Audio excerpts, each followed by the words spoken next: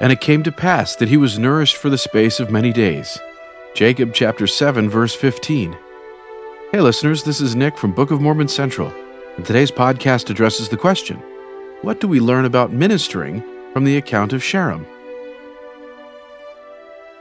In the Book of Mormon, many individuals and groups rebelled against the Lord and His church. Today, we label some of them as antichrists. The first of these antichrists, encountered among the Nephites, was a man known as Sherem. Sherem was a traditionalist who followed in his own interpretation of the law of Moses. Preferring the law as he understood it, he denied the gift and role of prophecy, interpreted the scriptures to cast doubt on the prophesied coming Messiah, and demanded signs from those who claimed to speak for God.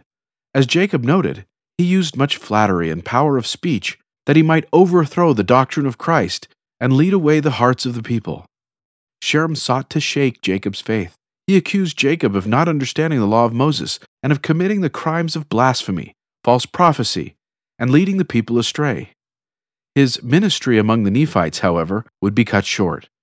In his ultimate confrontation with the prophet Jacob in the city of Nephi, Sherem denied the divinity of Christ and demanded a sign by the power of the Holy Ghost, in which ye know so much. Jacob responded powerfully, "And I said unto him, What am I that I should tempt God to show unto thee a sign in the thing which thou knowest to be true? Yet thou wilt deny it, because thou art of the devil. Nevertheless, not my will be done, but if God shall smite thee, let that be a sign unto thee that he has power, both in heaven and in earth, and also that Christ shall come, and thy will, O Lord, be done, and not mine." As Jacob recorded, the power of the Lord came upon Sherem, insomuch that he fell to the earth. After a period of being nourished by people in the city of Nephi, likely together with sincere reflection, he called for the people to gather together around him, and he denied the things which he had taught them, and confessed the Christ, and the power of the Holy Ghost, and the ministry of angels. He admitted that he had been deceived by the power of Satan, the adversary, and feared lest I have committed the unpardonable sin. And with that, he gave up the ghost.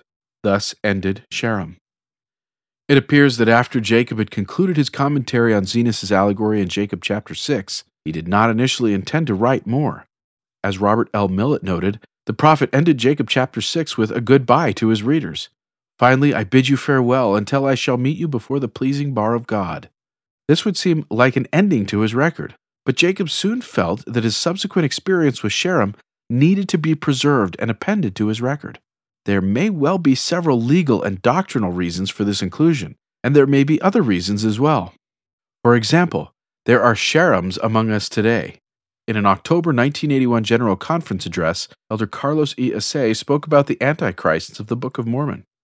When we read about the Antichrists of former days, we wonder why some of the people were so gullible, so easily misled, and we tend to niche the Antichrists in some corner of ancient history and go about our unguarded ways. This is dangerous. Many are still among us and have released new floods of lies and false accusations.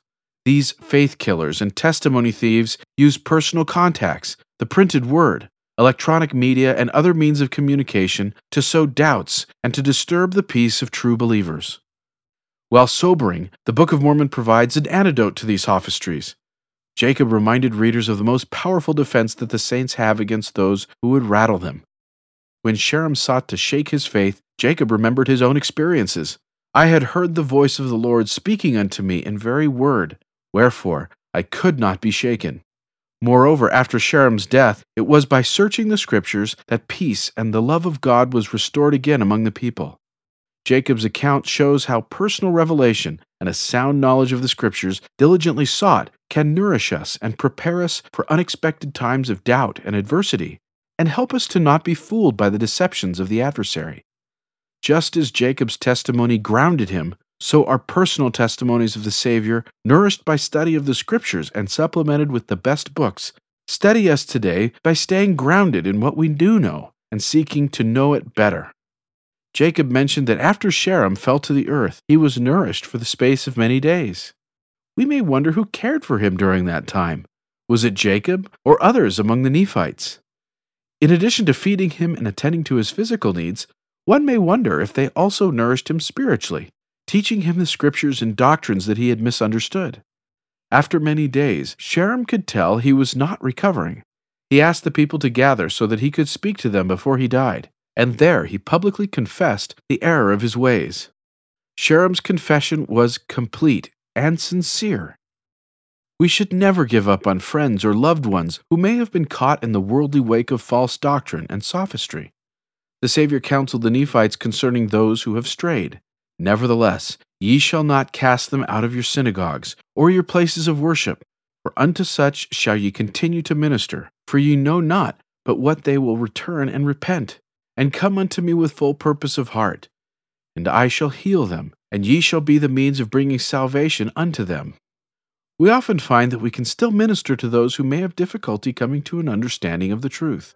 Just as the people of Nephi nourished Sherem, we can rescue people around us by ministering to them. Our love, selfless service, and example can make a difference in helping to restore peace and the love of God among our communities. Thank you for listening. To find out more, please visit bookofmormoncentral.org and then click on Know Why.